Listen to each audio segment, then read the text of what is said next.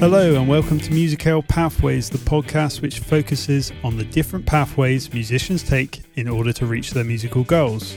Today we're going to be talking to another teacher here at Musical so that you can get to know us all a little bit better.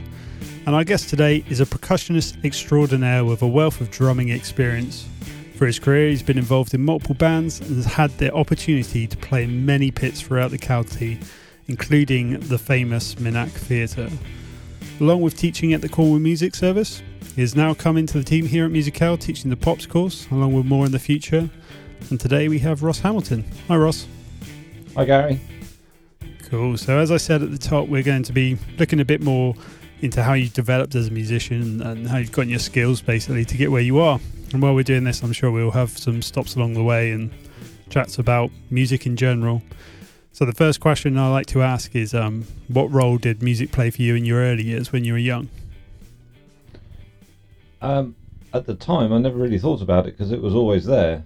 Both my parents were music teachers at some point in their lives, and we had a piano at home, and so it was always in the background, literally or metaphorically. Were they secondary or primary teachers or instrumental? They both did secondary. My mum also taught primary. Okay. So you always basically had built-in music teachers? Yes. Yeah, quite handy. I was going to say, very handy if you want to be a musician. Yeah. Couldn't ask for a better start than that. Were they always playing music themselves, or was it more that they were listening to a lot of music, or how was their career, I guess, in a way? Like what role did they play in that sense? Mainly listening. So they would be listening to music, and of course I'd hear it before I knew, I suppose, really what it was or what I wanted to listen to. It was either just on in the background or something like that. And then I started playing piano when I was about 5. And who encouraged that? Did you want to do that, or was it just did it just kind of happen, like fall into it? I think it just kind of happened. I don't remember. It was quite a while ago now. I don't remember exactly whether I requested it or whether it just started happening. But like I said, having a piano at home meant that was an easy thing to start doing. Yeah, and I think pianos have got that added benefit where, although they require technique to get amazing at, you don't need any technique to make a note. To make a sound out of it, you just need to push down a key. Yeah. And I think for little kids, that can be really encouraging because, you can do that by accident. By accident, you can create music. I know my daughter loves, the keyboard because of that same reason that, you push a key and a noise comes out. Yeah, and exactly. It's just fascinating if, or inclined to be into music. So, yeah, it makes sense. And then when did you move on to the drums then? At the time, there were very few primary schools that had drum lessons, if any. It was a much more niche thing. So secondary schools tended to provide that. I guess that might have been because of space and so on. And probably just affording a kit for a lot of... Cause did you grow up in Cornwall? I forgot to ask. Where are you from originally? Cornwall? Yeah, that's where I was brought up. Yeah, and so was it a small primary as well? Yeah, a small primary school. And when I was having piano lessons, I was having them outside of school. I don't recall there being visiting teachers to the primary at the time. But then when I moved to secondary school, there were more options for having instrumental lessons. And I had seen, towards the end of my primary school years, a performance of Carmina Burana in the cathedral. All right. And I saw these guys at the back with all these amazing instruments and having a whale of a time playing that piece. So I think that's what got me hooked. And then I started having lessons at secondary school. Was it percussion then more than kit that drew you in, or? I guess it was in the first place because of the fact that I saw that piece being played. Yeah. But was able to have lessons on drum kit and percussion So they kind of run concurrently and side by side.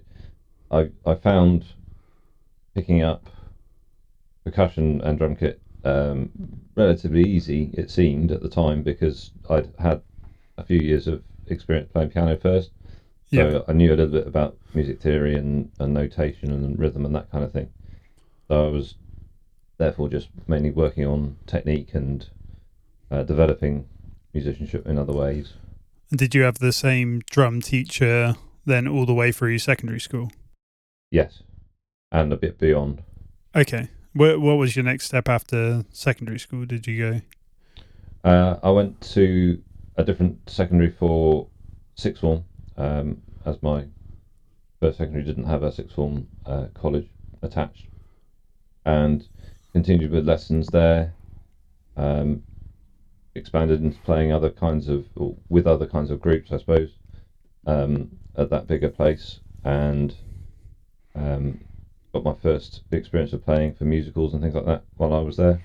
you've done a lot of musicals, and what was your first band like then? Was it within a musical, or was it within a band that you did your first kind of proper performance, if you like? I think probably performing percussion in a group would have been a school production of Sound of Music. Oh, that's not a bad start. A long time ago. And then there was some school jazz bands and that kind of thing. Yeah, that's quite cool. And then I went to Helston sixth form, joined the Helston School Jazz Orchestra, which I was playing with for about 3 years. And alongside that, I was part of the Cornwall Youth Percussion Ensemble. Yeah. And the Cornwall Youth Orchestra for about 4 or 5 years each. And all of those experiences kind of helped me progress as a musician, both in terms of being a performer, but also kind of understanding how music works more internally. Yeah. And I guess that's quite a varied amount of style and difficulty within a lot of those different genres and groups, I guess. Yeah, a real mix. Yeah. A real mix of things. And I think that helped me to be aware of a lot of different styles of music that I hadn't previously been aware of. Yeah. So more contemporary music. Because I mean, percussion ensembles haven't been written for hundreds of years like some orchestras and so on. Yeah. So music was all relatively new anyway. So being able to play in that kind of group kind of pushed your playing forward a bit. Yeah, that's right. What was your favourite performance you've ever done then? I don't know that there's a particular favourite that stands out, because there's been lots that have meant different things for different reasons, I guess. Okay. Give us a couple. Well, I auditioned to perform a percussion concerto while I was at university in my third year, and I performed a marimba concerto by Ney Rosario in City Hall in Cardiff. Sounds tricky. Multiple mallets. Well, it was. I mean, it was my first kind of solo performance on percussion, because a lot of the time, especially in orchestras, you're part of a group of 50, 60, 80 people, and you're part of that group. Although there may be only one timpanist, you're still part of a bigger group, and just that difference of being the soloist out front with the orchestra behind you was quite a bit different from what I'd experienced before. Is it that difference between like being a supporting role as opposed to being a leading role, I guess, isn't it? When you're sat back at the back, you're kind of all supporting whoever's up at the front, which sometimes is a group and sometimes is an individual, but taking that actual leading role, it's got to be a big jump. Yes, I mean, and also it had required me to develop a more rounded marimba technique, and I needed to be able to play things that I hadn't been able to play before, so I had to develop my technique to accommodate the piece. And it took probably a good 6 months to prepare the piece. Yeah. And it was over in 15 minutes. I'd done it But it was a great experience. It was obviously big enough that you remember it now. Yeah. So it was worth it. It was worth the time because it's absolutely. had a big impact in you long term, if you like. Yes. Yeah. Have you got another one that sticks out, or? I performed with the band I was in at the time called 4 Tons of Funk at Falmouth Week. Oh yeah. In a big marquee outside on Event Square there, and that was a really good night. I bet that had a good atmosphere actually. Yeah, the bouncing was great, really good. Yeah. I always find Falmouth generally has a good atmosphere. You know, there's lots of like music going on in that area anyway, isn't it? So they're open for it. They're ready for it. Yeah, absolutely. With that in mind, what's the thing that you really enjoy with music? Is it that playing in those big groups and ensembles, or is it kind of at home, like practicing by yourself? I mean, you did that with a marimba, practicing by yourself a lot, I would imagine. Or is it? Yeah. Is there another aspect that really kind of sticks out at you as the bit that makes music the thing that's for you? I think it's that thing of having, either if it's just yourself as a soloist, or as in a small group or a band or a bigger ensemble, that all those individual people are actually working together collectively to project a performance to an audience. Yeah. And whatever else those people might be able to do in their work lives or free time or anything else at that particular moment, they're all kind of just working on the same thing. Yeah. So like that kind of melding of the minds. Yeah. Like you all become one for 3 minutes and 50 seconds or whatever it is. Yes, that's right. Yeah. And it projects that sense of unity to an audience. I've always thought like with percussionist groups especially, you know, when you get those percussion lines where you're filling in each other's parts, I always find that there must be some kind of like melding of the rhythmical mind there as well, you know, where you've got one beat that kind of goes over 2 bars and then one other beat just kind of drops in all the gaps of the other beat. Do you know what I mean? Yeah. I mean, I think whatever instrument you play, there's a degree of that, almost not psychic, but a sense of and it helps a lot if you have played with people for a long time together, that you can be you can kind of predict each other's patterns, can't you? Yeah, and you can rely on the fact that they're going to do what you expect them to do at the time that you expect them to do it. Yeah. I was saying before, because like bass players and drummers tend to get a fairly like intuitive relationship with each other, and I was saying before, I know I've played with drummers, some for quite a long time, and I can almost predict the rhythm that they're going to put in the fill before they've even started playing it, and join in with it, because I just know that even if we've never played the song together before, I can just predict what they're going to put there from the feel of the song. Mm-hmm. And I think it's almost, it's not quite psychic like you said, but it's like I don't know, you're able to understand each other to an extent where you know what the other person's going to do, and you can react to that in a musical way. Yeah. No, I think that is great, and I think it's that thing that keeps coming up in all these podcasts is actually it's the human relationship in music, which is the bit that a lot of us love. You know, it's not the bit practicing at home, as important as that is. The actual bit that a lot of us love is the actual performance and being within those groups. Yeah. But if we can have a look at that sitting at home practicing by yourself, how have you developed your kind of learning process, and how's that improved as you've gotten older? Were you always quite academic with your learning, or has it increased as you've gotten older, or decreased? I was not always the most practiced student. That's to say, I didn't necessarily take to practice as much as I should have done at the time. Well, your students just heard that, by the way. Yeah, well, I mean, it's true for them, it was for me, I would think. And you know, you take a longer term view over it. Yeah, and I think that is the way to look at it, really.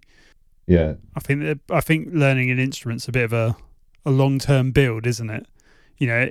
Yes, I think if the practice that you do leads to a result that you can realise and you notice, then that can spur you on again the next time. Whereas if you're stuck in a rut on a particular bit that is, no matter how many times you do it, doesn't seem to be getting any better, then that can be a bit counterintuitive. Yeah. But there could be a different way to approach it, or a way you haven't thought of doing it before, changing the rhythm of it slightly to start with, and then bending it back, and that kind of thing. And I think as I do more teaching, it makes me think more about my own playing. Yeah.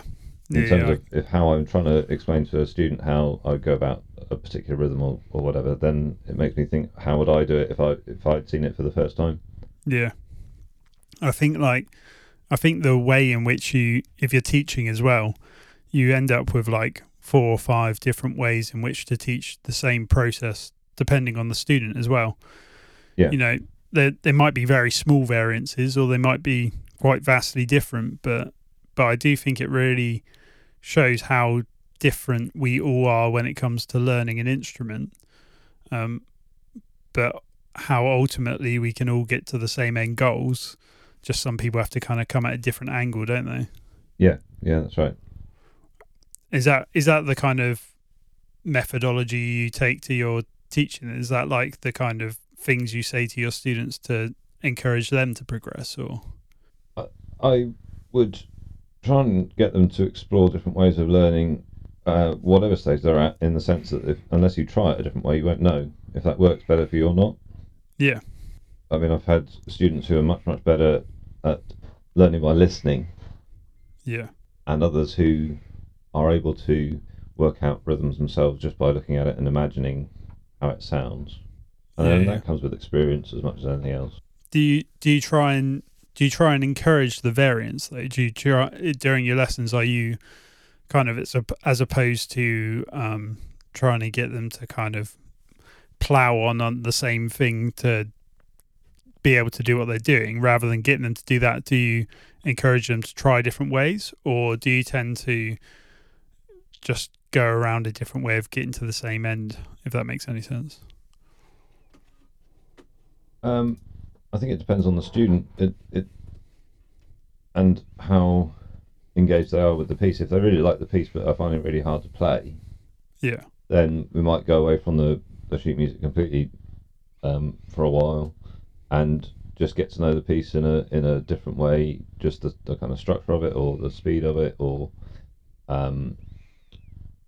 what instruments are playing at different times, so listening out for the melody and the chord changes and all those kind of things, where without realising it, they're kind of getting to know the piece better, so that when they then come back to trying to play their part in as well, they've established more knowledge about the piece than they've realised.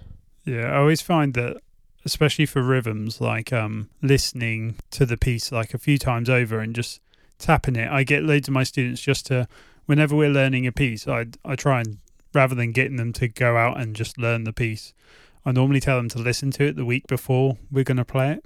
Yeah. And just to listen to it over and over again and tap their hands along to it. And when you know a piece kind of inside out, then fitting the rhythmic part into it becomes so much easier. When you've got to really focus down on things, I think it almost like takes too much of your brain power. You can't focus on what you're doing because you're listening to the track too much. Yes, and funnily enough, it can be a little off-putting if a student is learning the drum part for a song that they know, because they start thinking about the song too much. Yeah. Or playing the rhythm of the song because they know it really well. Right. Even if the rhythm that they're supposed to be playing is not the same. It's just more of a pulse, or a regular part of the accompaniment. But they start just playing the rhythm of the tune. Right, because I was going to say, because there must be a difference, because obviously I'm getting people to listen to the drum beat, and in most situations, if you're listening for rhythm, you're listening to the drum beat. But if you are creating the drum beat, kind of like a different angle to hit there, hasn't there? Because you're you're creating the part that everyone has to sit on. So if you don't create that part correctly, then their parts can't sit on it correctly. Yeah, I mean, I think there's a difference if you're, like you say, making up a part to go with other things that exist already and there's nothing to refer to. So if you're busking, basically, you've got certain parameters which exist for everybody, like the tempo and the time signature. Yeah. And then you've got those variables within that, which can be developed as a group sometimes. If you're writing your own song as a group, you might discuss with the bass player about when the rhythms are going to come, where the notes are going to come. Yeah. Do you focus then more on reading initially as opposed to actually composing drum beats? Because I know, like, through the Pops course, there's a lot of reading kind of like rudiments and getting your hands ready, but that's quite obviously earlying someone's learning. What's the kind of next steps from there? I think the development of the technique and tone production from an early stage is really important, because it will mean that everything that there comes out thereafter is a lot easier to achieve. Right. If you've got to fix a ball grip or something on the way to getting to a decent bounce roll or something like that, then that takes time, and you have to unlearn something that they maybe not have learnt before but have just adopted or adapted a way of holding the stick or something like that. Yeah, I had that problem when I first had my first bass lesson. My teacher looked at my hand and he was like, "Why is your pinky finger stuck out like that?" And in my left hand I had like he called it tea service, you know, like how old drinking tea with your pinky in the air. My pinky used to just like stick straight out from the bass, and it was an absolute nightmare to fix it, you know, because that was probably, I want to say, 4 or 5 years into my playing. And I basically had to relearn all of my left hand technique again, because I just didn't use my pinky finger, which obviously, you know, it cuts the amount of fingers you've got to use down by one, and that means you're like one slower, if you like, because you've got less available to you. And yeah, it was a nightmare. Like if someone, when I'd started, had gone, use your pinky finger, and I'd listened to them, then it would have probably cut me half a year just playing this exercise that I had to play for like half a year to get my fingers to work properly. So yeah, I totally agree. Like, getting a solid foundation is only going to help you later on and prevent you from having to do this like repetitive process, which is like almost counterintuitive when you've already learnt one way. Yeah. And I think the thing about rhythmic notation particularly, and getting used to reading or having a basic understanding of the different note values and how they fit with each other, and then how that fits with a bar, it means that when you then talk about how to construct a beat and which beats are important, and how different kinds of notes relate to each other, and how many you can fit into a bar and that kind of thing, it has a relevance then. Do you find that stuff is particularly important when you're doing like shows, like theatre type stuff, like where you're not necessarily leading? You might have someone conducting to lead you, but you need to know exactly how it should be sitting, if that makes sense, just by reading the music. But a lot of shows have got written parts. For most of them, there might be some room for improvisation within that, or extending the rhythm from what's written, as sometimes what's written is very basic. But on occasions where you're busking a part which you haven't got a drum part to read from, you're maybe following a piano score if you're lucky.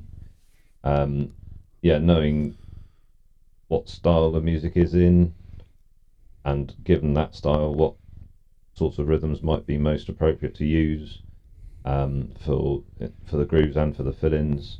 Most appropriate use of the parts of the kit, so cymbals and toms and cowbells and all those other kinds of sounds that you would probably expect to hear in that style of music. Yeah. So you don't want like in a I don't know, in a, I'm trying to think of something wildly inappropriate, like a jazz song with just the crash on every beat, something like that. Yeah, no, probably wouldn't suit it quite. Wouldn't go down well. No. Yeah, that's the general rock thing, is just crash on every beat. Real good. Real good. Do you teach a varied style of music in your lessons then? Is that in order to get that kind of background information, do you kind of encourage your students to do that? Yeah, I try and touch on the kind of the three main stylistic groups as I see them for drum kit anyway: rock and pop type stuff, jazz and swing, and Latin American. Right, okay. And where they sometimes cross over with each other, and also encourage them to listen to various artists in those genres that will actually make them better players of that style. I think you get better at playing in a jazz style if you listen to some. Yeah. You get to know the kind of idiosyncrasies of the style and how the instruments relate to each other in a slightly different way in that kind of group that they would do in a rock band. Or who are you listening to at the minute then? Who's on the and what of the three styles do they fit into? I'm not listening to anybody in particular at the moment, although I did recently, and I bought it on CD. That's how rare it is, because it's not even on downloads anywhere that I could find. I bought one of the Chick Corea Electric Band albums. Oh, amazing. After he passed away, it got me thinking about it again. And it was an album that I had first heard when I was in my teenage years, and it spent several of those years just permanently in my car tape player on loop. And I hadn't listened to it, I suppose, for a good 20 years since then, properly. So, and I thought I must go back and revisit that, because it was part of the background to my development, and some of the guys who played on that were just amazing musicians. And when I first heard that kind of thing at that age, I was slightly blown away by it all. Yeah, I mean, he was just a master at harmony, and I just think he picked some just crazy rhythms. I remember when I first heard, or I actually saw someone play Spain, which is, your classic Chick Corea song, but when I first heard of Chick Corea and I saw someone play Spain, and I just remember being mesmerized by what was going on in front of me, like all these just notes, just so many notes, and then you come away from it and you can remember parts of it. And sometimes it's very rare to be able to be both memorable and complex. That's a very fine line to tread, because if you're overly complex, you're not going to create something that everyone's going to remember. But I could sing that lead line from Spain for probably a week or two afterwards. Yeah. And he was just so good at getting that kind of perfect medium in the middle, wasn't he? Yeah. And I mean, and that kind of group actually is a good example of that thing I was talking about the mix between different styles. So there are elements of pop and rock in it, and there's elements of jazz and elements of Latin, all kind of mushed together in a lot of the stuff that he played. So it's a good, if you are any musician really, and you want to get into those kind of styles, it's a nice place to segue, because it has got influences from all of them. Yeah. And although it's complex, I mean, you're not going to be doing this from the beginning, but if you're a bit older and you've been practicing for a few years, it's a nice place to segue, because it still does have parts of each of those three areas. Yeah, absolutely. And where does music now affect you as an adult? I guess bringing it right back around, we've heard about kind of what you've been doing for your life. What role does it play in your life now? I mean, you're obviously still a teacher, so you followed in your parents' footsteps to some extent. And you're teaching. To some extent, although they went more down the classroom route. Yeah. And perhaps it's partly because of the experience that they had and how exhausting it appeared to be, that I didn't do that. Although I did train to be a classroom teacher. Yeah, I think a lot of us did, and I did as well. Yeah, and I think it does take a braver person than I to follow that path. Quite so. Yeah. But I mean, I make a living from music now in one way or another, either through teaching it or playing it. Yeah. Is that where it ends for you, if that makes sense? Or is it still kind of all around you in day-to-day life as well? Yeah, it's still around me, I think, all the time. Coming at it from a different angle now, I guess. Well, not just now, but for a few years now, since I've been teaching, is that you think about it in a slightly different way, I think. Yeah. And I quite often don't. Well, sometimes I don't have music on at home as a sort of break from it. Yeah. So I listen to speech radio a little bit while I'm at home and I'm in the car, and then you kind of become a bit refreshed to music again afterwards. Yeah, I think that's a good tip, because your ears can become a bit like dulled with music. I read an article a little while back, and they said kind of where music is in every aspect of life now, almost it's kind of running in the background.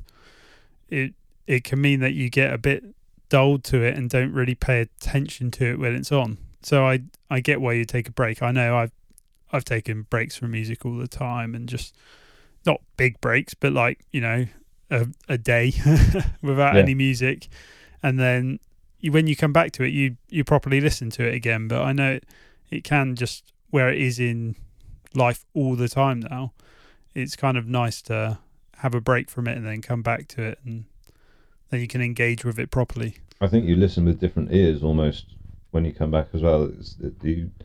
Or you listen to the same piece of music on a different audio system. You listen to it in the car or at home or headphones or whatever. You hear things in it that you hadn't heard before, especially if you've had a break for a little while and then come back to it and listen again. Yeah, I've got that thing where I just tap all the time, and I've got to try and remember what I'm tapping. I'm just be walking along tapping a rhythm. I'm like, oh, what is that from? And I spend like half the day tapping the rhythm from that advert that's just been on the telly. So I do get it. But even on days when you're not particularly trying to listen to anything, you're just going for a walk and you'll get a tune in your head just randomly, that you probably haven't heard for 2 or 3 years. All of a sudden it pops in. Yeah. And it's like you can't get it out of your head again. I know. Yeah, and then you've got to go on the hunt to try and find it if you can't remember the name straight away. It's a hunt through the back catalogue. So luckily we have Spotify and ways in which we can find music that, if we had lost a CD 10, 20 years ago, it would have been lost forever. But we can, we can narrow down a bit more now. Yeah. Cool. Well, it's been great chatting to you, Ross. And I hope that the listeners out there have grabbed some inspiration and they want to go out and grab their instrument and have a practice and a play. Maybe listen to some Chick Corea. Do it. Yeah, do it right now. Remember, every path leads to a goal eventually, so make sure you take every single one you can. And until next time, bye. Bye, guys.